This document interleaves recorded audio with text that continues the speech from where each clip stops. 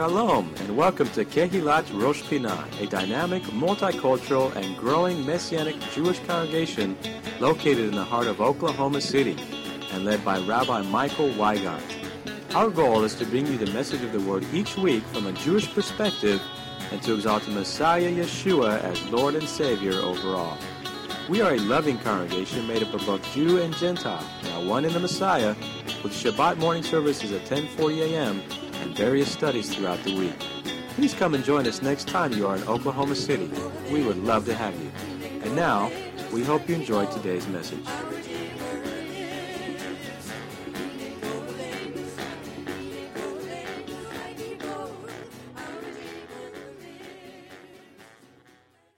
This is a service today that we don't often have where we start the Torah reading and then we have a Lord's Supper and that, but today we're going to do that. We're almost through that section, but I would like to share some remarks from Sefer Bereshit, the book of Genesis. This is a well-traveled part of Scripture, not only in the believing community, but also in the Jewish community. Well-traveled portion of Scripture. And when you think about it, one of the most well-known verses in all of the Bible is actually probably Genesis chapter 1, verse 1. At that point, Genesis chapter 1, verse 1, we begin the human saga that Scripture tells us about. It points out to us, we start out with the creation and then the creation of Adam and Chava, commonly called Adam and Eve. Adam can also mean mankind in Hebrew. Adam and Eve. And we go forward from there. We meet in this week's parashah Cain and Abel. Next week's parashah, Lord willing, we meet Noah. And after that, as I mentioned when I was reading from the Torah scroll over there, or before the reading of the Torah scroll, we encounter Abraham, which will take up a good section of the book of Bereshit, Genesis. So if you have your scriptures, I want to warn you, if you do follow along, I hope you do, that we will be covering from one end of the book to the other, not everything in between the beginning and the end, but we will actually be drawing from Scripture, beginning in the Torah, also in the Ketuvim, the writings, in the Nevi'im, the prophets, and in the Brit Chadashah, the New Covenant. We will be drawing passage of Scripture from each area of the Bible. Kevin and Mike, could you please put the Lord's table over there? Thank you. So if you're following along, it will not be that difficult to follow along. There'll probably be a couple passages you're not overly familiar with. But we will start with Genesis chapter 1, verse 1, that says, I read it just a few minutes ago, Bereshit bara Elohim et hashamayim ve'et haaretz, which means in the beginning God created the heavens and the earth. These 7 Hebrew words that I just recited, translated into I think maybe like 16 or 17 English words, are foundational to an understanding of the living God and His creation. I mean, after all, Genesis starts at the point of the Lord and creation. Now, there's a lot of discussion in the modern world about creation. Frankly, having been there and done that and looked at that and studied that, I really love what the Scripture says. The Scripture says, in the beginning, God created the heavens and the earth. That's, as we say, dayenu, that's enough for us right there. Just that first verse, those 7 Hebrew words, Bereshit bara Elohim et hashamayim ve'et haaretz, is enough to talk about for months, really. You start parsing those words and doing word studies on those Hebrew words. For example, the word bara, created. That word reoccurs in the book of Tehillim, Psalms. I don't have this for overhead, but Psalm 51, where David, after he had sinned with Bathsheba, David cries out to God. The prayer is recorded in Psalm 51, and he says, Lev tahor barali Elohim ve'ruach nachon chadesh bekirbi. He says, create in me a clean heart, lev tahor bara. He uses the verb that's involved with a sovereign divine creation. And it's as if to say, God, unless you do a sovereign work in me, who knows what's going to happen? He had just sinned with Bathsheba. Now, obviously, these 7 Hebrew words, there's much more we could say about all these, including the word boreh or bara, past tense. But we are informed from the very beginning of Genesis that there is a creator and a creation. It's been said that behind every design, there's a designer. I mean, as I just said, behind, how do you have a creation without a creator? And this very creator that we're introduced to in Sefer Bereshit, the book of Genesis, chapter 1, verse 1 and forward, this very creator is later called El Chai. Can you say El Chai? Let's try that. El Chai. El means God, and Chai means living or alive. I am so thankful it doesn't say El Met, the dead God.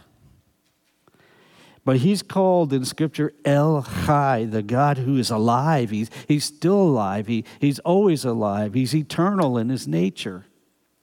Some of you may remember, and I certainly will be dating myself, that almost a mantra that was stated in the 60s and the 70s, God is dead. Anybody remember that one? I do. It went around the university circles. It was being propagated by professors, the profs at the various universities. That God is dead. Well, Scripture, if we begin again, and I'm encouraging you to read from Genesis, read through these Scripture readings, Scripture affirms over and over again that God is far from dead. He is very much alive. He is El Chai. He's the living God. In fact, later on, we're told that he was, and he is to come. So he fills the whole expanse of what we would call time. He's alive and well right now, and I don't know what you're facing in your life, but make sure you're crying out to the living God for his help, because nothing's too difficult for him, who was and is to come. Now, the first 2 chapters of Genesis, for those who have had a chance to read this, and again, this is highly familiar territory for anyone picking up this Scripture. I've known numerous people that say, well, I'm going to read the Bible, and they go right to Genesis, and you know how far they get. Some get all the way through. Let me be the half full cup. Some get all the way through, but the others stop when they start reading. So-and-so begat so-and-so, and so-and-so begat so-and-so, and so-and-so begat so-and-so, and the next thing you know, that begats them to close their book and stop reading. But we're told in the first 2 chapters of Genesis, we are informed of some of the very mysteries of creation in the universe. And we're told from the very first verse that God, Elohim, he's called there. Later on, he's called Yod-Heh-Vav-Heh Adonai, Hashem, El Shaddai. Different names are used to describe him. El Chai, the living God. But he's involved from the very beginning. And those of you who've read the end of the book, in the book of Revelation 22, you realize that he's involved at the very end. Or to put it in other terms, as Yeshua says, he's the Alpha and the Omega. He's the beginning and the end. Frankly, he's involved in everything in between as well. The question then becomes, is he involved in your life? Do you allow his involvement in your life? Do you have sacrosanct areas as far as you're concerned that they're just yours and not his? Or do you allow him to be who he really is, which is Adonai, the Lord, the King? But he created the creation. He created it with great wisdom. The Hebrew word for wisdom is chokhmah, wisdom. It tells us in Proverbs chapter 3, verse 19, the Lord bechokhmah, the Lord by wisdom or with wisdom, bechokhmah, he founded the earth, but tevunah, by understanding, he established the heavens. So if we think this is just an arbitrary thing, this God, El Chai, the living God, is incredible. Or as we like to say, and the psalmist will say later in Psalm 145 and in many other places, we read in Scripture, Gadol Adonai. Can you say that? Gadol Adonai. Great is the Lord. Great is the Lord. And friends, one of the secrets of walking with him is making sure you don't try to view him as anything else but who he is. Don't try to relegate him to any other place but who he is, which is Lord of lords and King of kings. We're also told in Hebrews chapter 11, the book of Messianic Jews, chapter 11, verse 3. It says, by faith, by trust, we understand. Here's the writer, first century writer says, we understand that the worlds were framed. How? By the word of God. I read today from the parashah, Yehi or vayehi or. It's always struck me for decades now, that statement. Let there be light, and there was light. When you look at it, though, in the Hebrew says vayehi or, and it's repeated. The exact same thing that God said is repeated. Yehi or. No changing to his word. What he said is what it is. By faith, we understand that the worlds were framed by the words of God, so that the things which are seen were not made of things which are, as this translation says, visible. I don't know what that does for you, but when I read passages like that, I just step back in awe of such a creator. Another way to term God is Haboreh, the creator. He's not a creator, he's the creator, Haboreh. Baruch Hu, blessed be his name. This passage, Hebrews 11, verse 3, by faith we understand that the worlds were framed by the word of God, so that the things which are seen were not made of things which are visible. The Greek word that's translated worlds, you will know this word. Commonly, we say it in English, the eons. How many of you have heard the word eons before? Most of us have. The Greek sense of that is that the eons, when it uses the term, it's translated here, the worlds, the eons, that it involves all existence plus all time. So all time and all existence God created. Should we not reverence this one, the King of Kings and the Lord of Lords? Why do we not reverence him? Why do we hold back our praise? Why do we hold back areas of our life from him? He just speaks. He spoke and the world came to existence. What about our lives? By faith we understand that the eons, all existence and time, were framed by the word of God.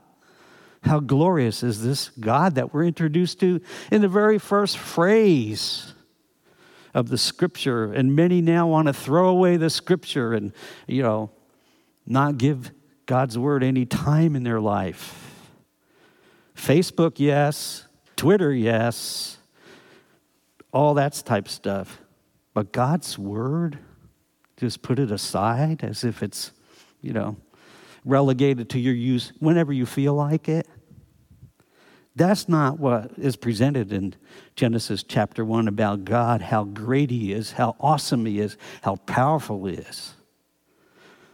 And if I could use the term, how mysterious he is, there's so many things hidden. And yet he makes himself known through Yeshua the Messiah to fallen mankind.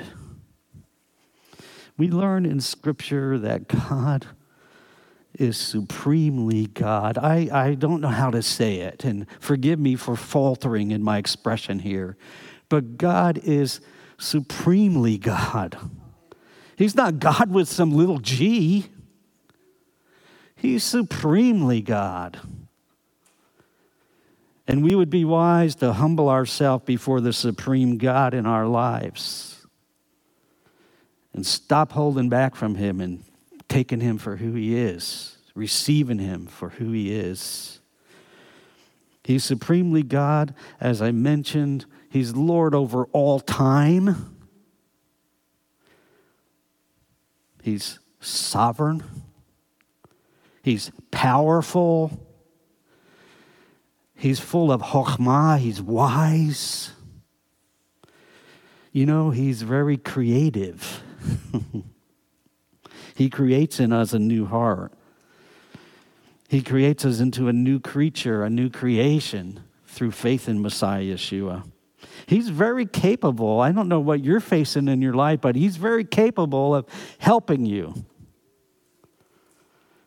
But it must be according to his will. Why? Because he's the all-wise one. And sometimes we think we know what's best for ourselves, but frankly, many times we really don't. We have a jaundiced view of ourselves or what's best for us. But he's capable. He's fully aware of all creation. I mentioned this many times from this very bema. Where can you flee from his presence? Where can you hide yourself from him? It's foolish to even try. It's better to just stand up and be counted for him. And you know, one of his beautiful traits, and there are many beautiful traits, is that he is extremely generous.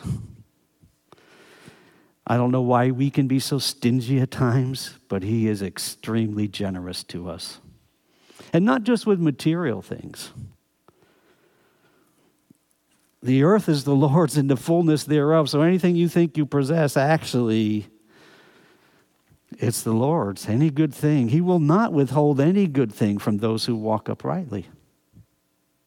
No davar tov, no good thing will he withhold from those who will walk with him. Yet there's this view of creation that we read in the Brit Chadashah in the book of Romans chapter 1, verse 20, that says this.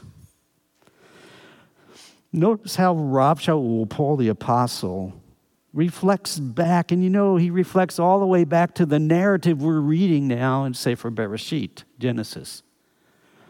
He says, for since the creation, the Bria, the creation, since the creation of the world, then Rav Shaul, this rabbi, this Pharisee of Pharisees, as to the Torah, just walked a steadfast life. He says, for since the creation of the world, Rav Shaul says, his invisible attributes are clearly seen, being understood by the things that are made. Even his eternal power and Godhead. And there is this next statement. Can you read it with me? So that they are without excuse. The heavens are constantly declaring the glory of God. The creation continually shows, even looking at yourself and seeing how fearfully and wonderfully made we are. And I know our science does their best in trying to bring us to a place of health and all that. But the wonders just of the creation of mankind when God breathed the breath of life into mankind is well beyond the attaining of man. Just 100 years ago, the word Adam was A-D-A-M, not A-T-O-M. 200 years ago, the idea of virus, well, it might have been there, but to actually be able to talk about a virus, which I'm not going to today, man had yet to discover those things. And as I've stated from this very bema, the last time I checked, the ocean floor has been explored less than 5% of its entirety. And this is just one small part of the vast creation that our Creator created. Today, before I read the Torah, I had prepared some remarks. I didn't use remarks today. I just spoke to you. And I had begun to list, as I've done before in past years, some of the dimensions of the universe. Do you know why I didn't share those remarks? Because I realized they're not accurate. We talk about 900 billion stars in our galaxies and billions of stars and other galaxies, and what are you left with? Great is the Lord and greatly to be praised. Blessed would be all those who fear him and reverence him, serve him and obey him. Blessed are you if that's you. Frankly, if that's not you, he is greatly to be feared. Yeshua said, I'll tell you who to fear. Fear him who can throw you into the pit. Paraphrase. So although the physical creation, that's all around us, the earth, the moon, the stars that I was just referencing, the seas that I just referenced, the dry land that Genesis talks about, the animals, the plants, and so much more. These things can be seen with our physical eyes. Other aspects of God's nature are not seen, but they are demonstrated. In fact, Romans chapter 5, verse 8 tells us about a demonstration.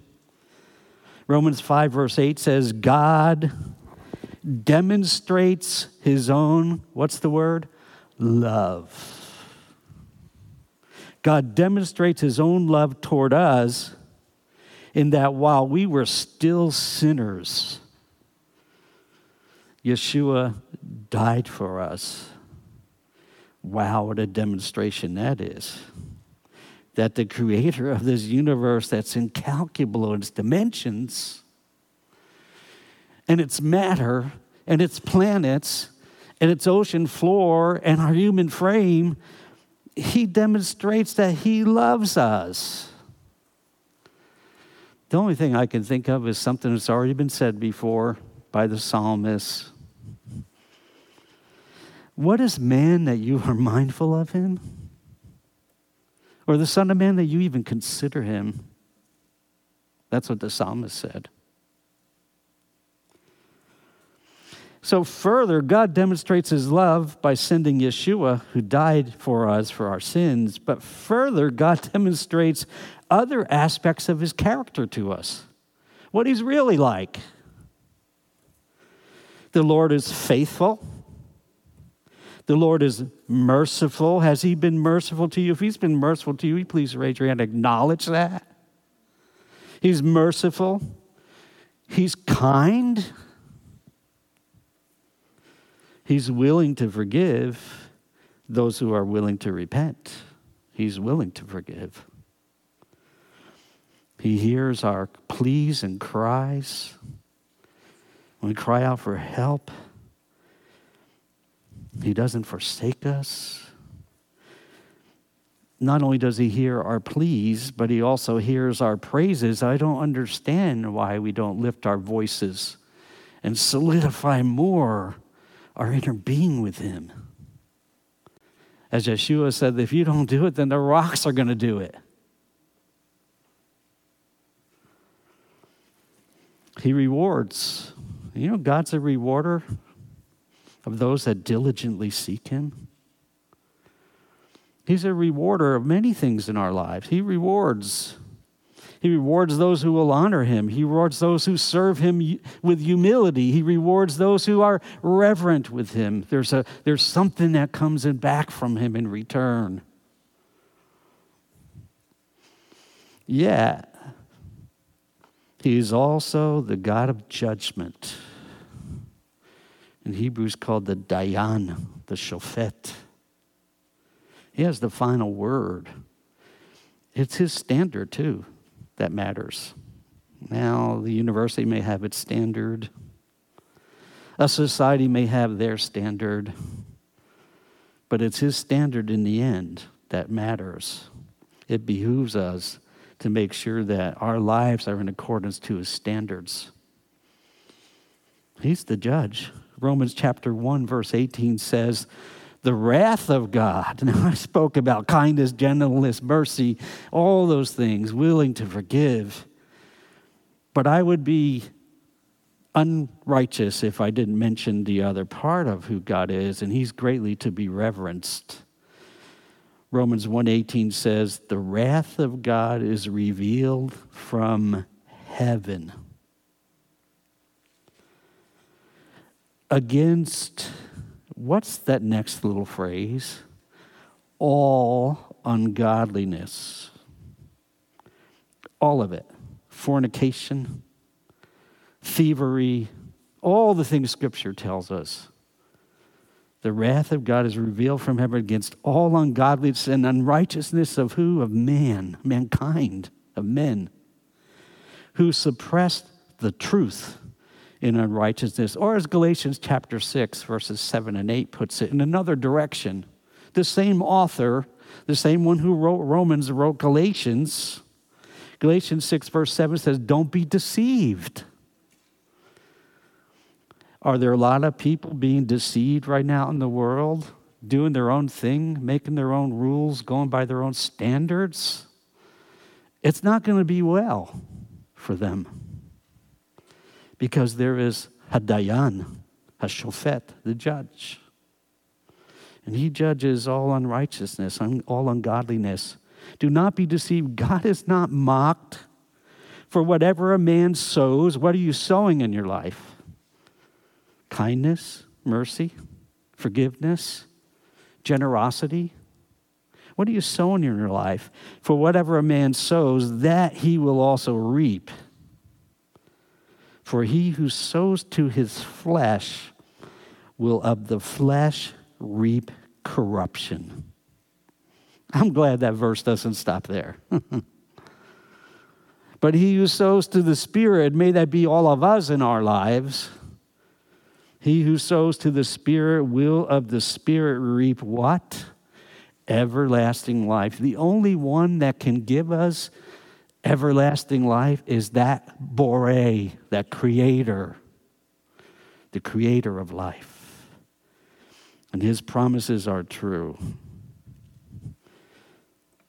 We also learn from Genesis and Parashat Bereshit, if you had a chance to read this week's portion, we learn that God does a lot of distinguishing of things.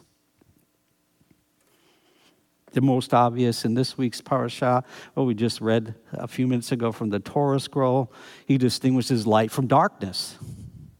Well, that idea carries all the way through to the New Covenant.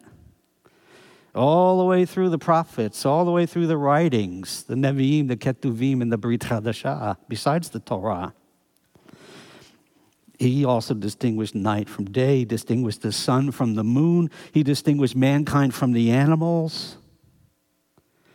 He even distinguished the dry ground from the waters of the sea.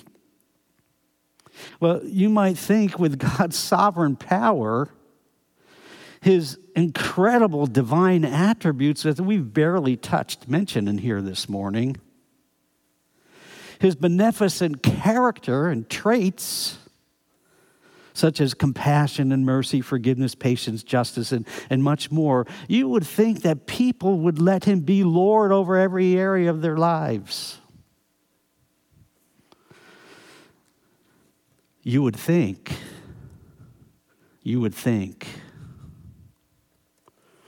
In fact, have you ever really asked yourself, now this is not a time for you and your neighbor, have you ever really asked yourself, why don't I trust the Lord more in my life? Why don't I trust the Lord more in my life? If you've ever thought like that and wondered that, well, you're in very good company. Because Yeshua's own shlichim, his apostles, wondered that idea also. They wondered about faith or trust. They wondered about Luke chapter 17, verse 5. It says, Lord, increase our trust, increase our faith. And please listen to how Yeshua responds to that plea. In Luke chapter 17, verse 6, he says this to them. So the Lord said, they had asked him, Lord, increase our faith. So the Lord said, if you have faith as a mustard seed, you can say to this mulberry tree, be pulled up by the roots and be planted in the sea, and it would obey you. And which of you, having a servant plowing or tending sheep, will say to him when he has come in from the field, come at once and sit down to eat? But will he not rather say to him, prepare something for my supper, and gird yourself and serve me till I have eaten and drunk? And afterward you will eat and drink. Verse 9 of Luke 17.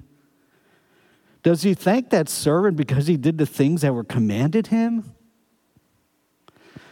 I think not, Yeshua said. So likewise you, when you have done all those things which are commanded, say, we are unprofitable servants. We have done what was our duty to do. Now, I know there's so much in this passage. I mean, just the word duty makes some people just shake because it sounds too close to responsibility and having to take action and be activated in doing. So although this profound statement of Yeshua does have much to say to us, what I just read from Luke 17, for brevity's sake, I want to speak about two matters.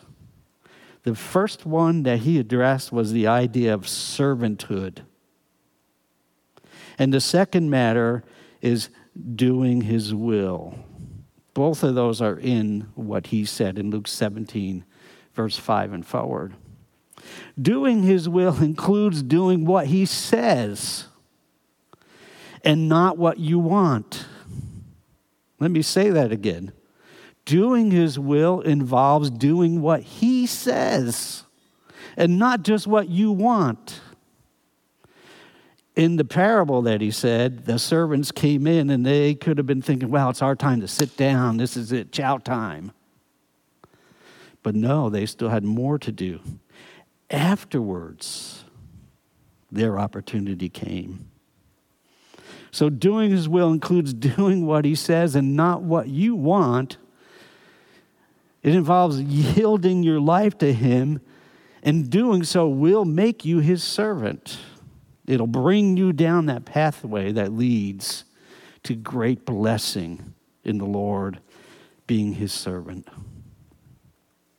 Doing his will does not make you a religious superstar. Did you notice that about in this little parable?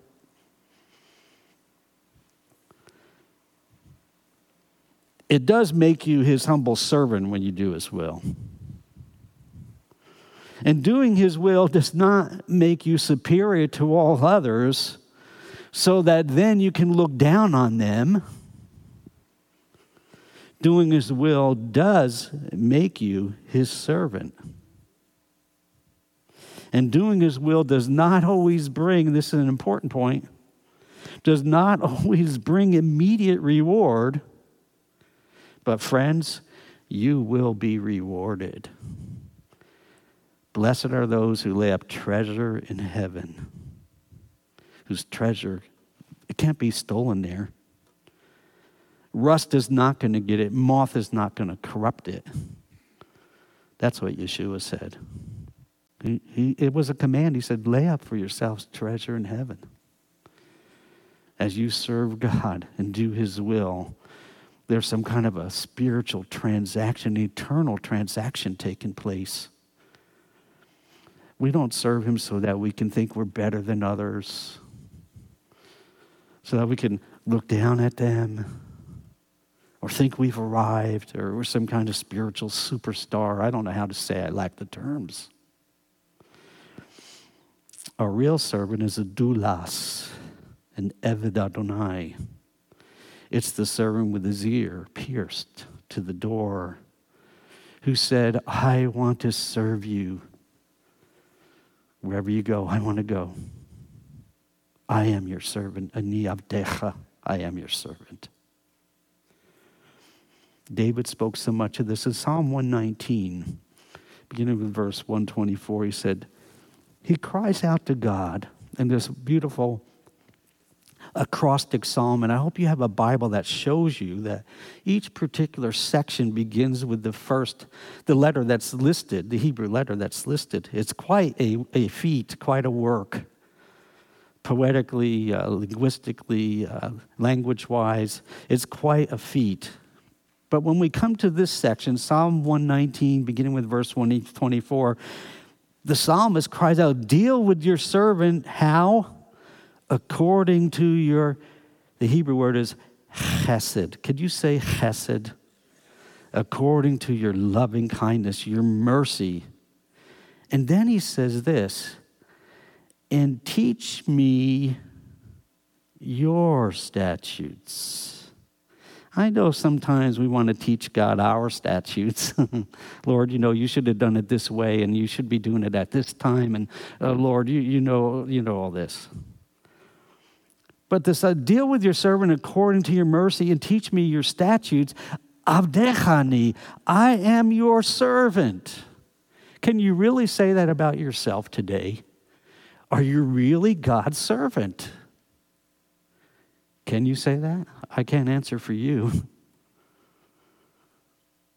Your life's going to show it. The way you deal with people's going to show it. You're dealing with material things going to show it. Are you his servant? David said, Avdecha, your servant, Ani, I am. He mentions your servant before he says Ani in the Hebrew. He doesn't say, I, your servant. No, he says, your servant, me. The first thing he mentions is servant, then himself. That should be the equation in our lives. Lord, I am your servant. Whatever you supply me, I must decrease so you can increase. I am your servant. Give me understanding that I may know your testimonies. So today, friends, as I conclude here, as we prepare our hearts for Seudat Hadon, the Lord's Supper, this ancient connection back to the first Messianic Jews, back to Yeshua, and past that all the way back to Moses, that we'll read about, Sefer Shemot. As we prepare our hearts for these elements here, these symbols of his love for us, the demonstration, these symbols of the demonstration of his love, I would ask you this. Please remember Messiah Yeshua who loved you. And in fact, I'm going to change the verb tense into another one. Messiah Yeshua who loves you. Messiah Yeshua who will love you because he's the same yesterday, today, and forever. He loved you and he gave himself for you. Please remember him. We read in Mark chapter 10, verse 45.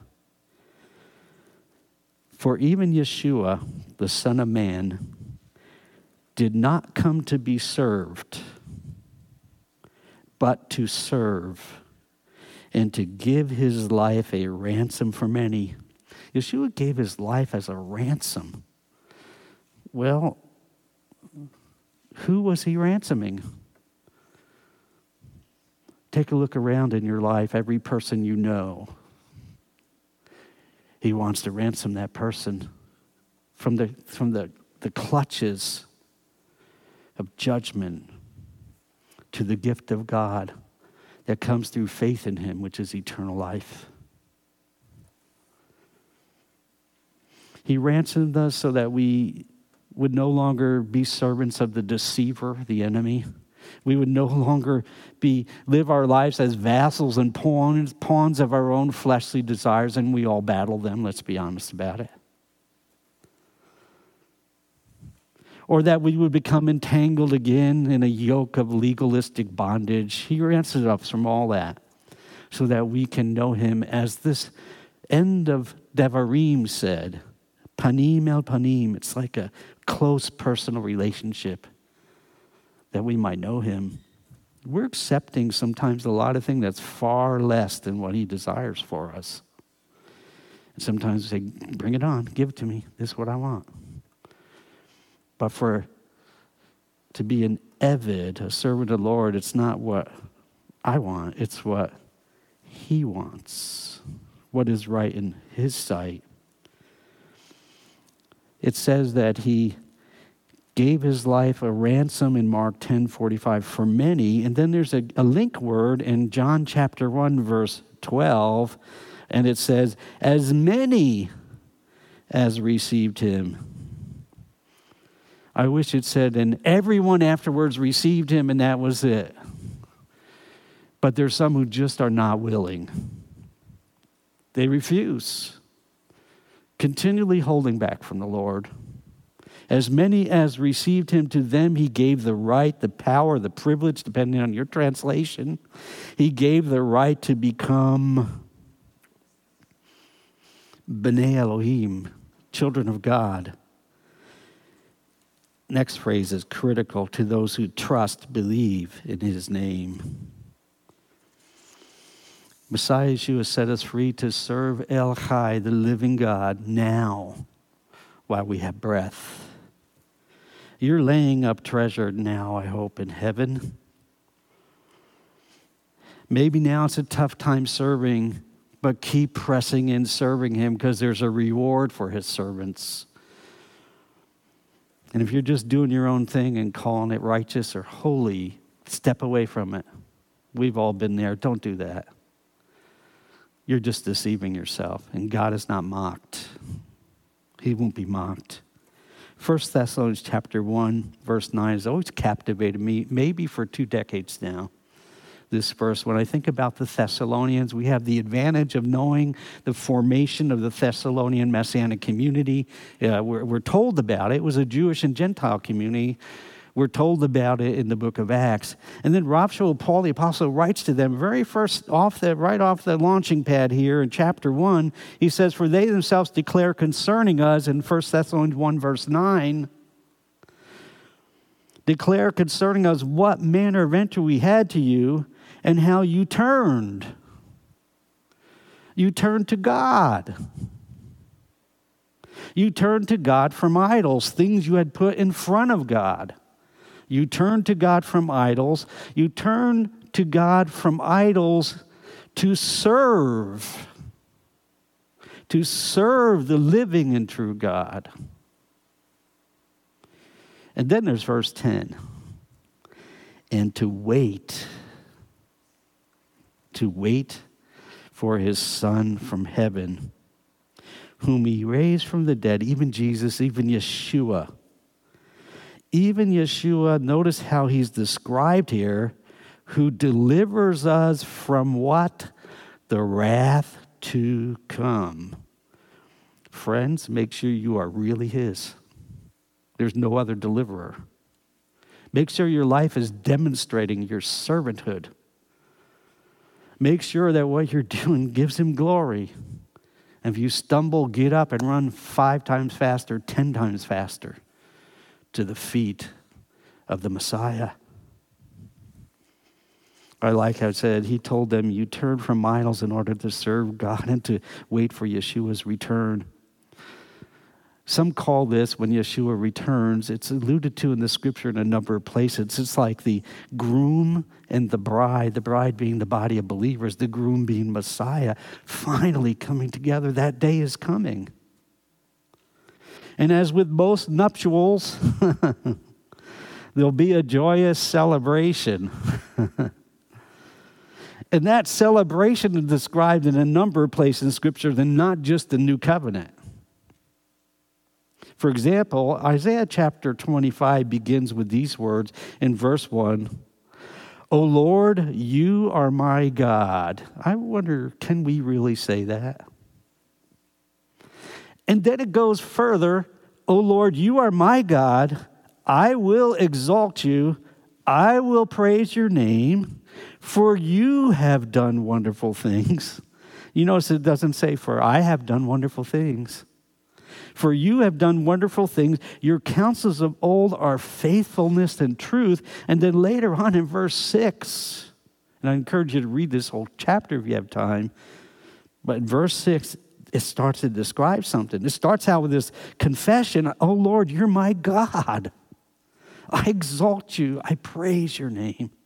And then a little bit later, when we get to verse 6 in the same chapter, and in this mountain, the Adonai Sabaoth, the Lord of hosts, will make for all people a feast of choice pieces, a feast of wines on the lees, of fat things full of marrow, of well-refined wines on the lees. These descriptions here were at the top of the top at the time of Isaiah. The upper core of celebration of, the wines and the best of the food. And then it says, and he will destroy on this mountain the surface of the covering cast over all people, and the veil that is spread over all nations, and may the veil be removed from the eyes of the Jewish people. He will swallow up death forever. Did you know that when it says that in Revelation, it's actually quoting from other passages in the Scripture, that the writer of Revelation knew what the Bible says, what the Scripture says, the Tanakh? He will swallow up death forever, and the Lord God will wipe away tears from all faces. The rebuke of his people he will take away from all the earth. For the Lord has spoken, and it will be said in that day, behold, this is our God. We have waited for him, and he will save us. This is the Lord, we have waited for him. Nagilah v'nismecha beYeshuato is how it ends. We will be glad and rejoice in his Yeshua, his salvation. Will you pray with me? And please prepare your heart for the Lord's Supper. We're going to go right into the Lord's Supper here today. Let's pray together. Father, thank you that we can look to you in all matters of our life. We know that you are faithful and true. Lord, I pray you will help us as we begin reading again from your book. Help us to be your servants, not just as a theory. Help us to walk it. We need the power of your Holy Spirit. Thank you for granting repentance where repentance is needed.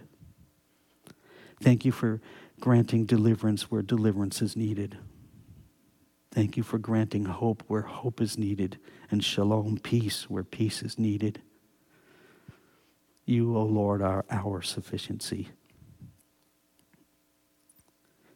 We receive these elements here before us with thanksgiving, these representations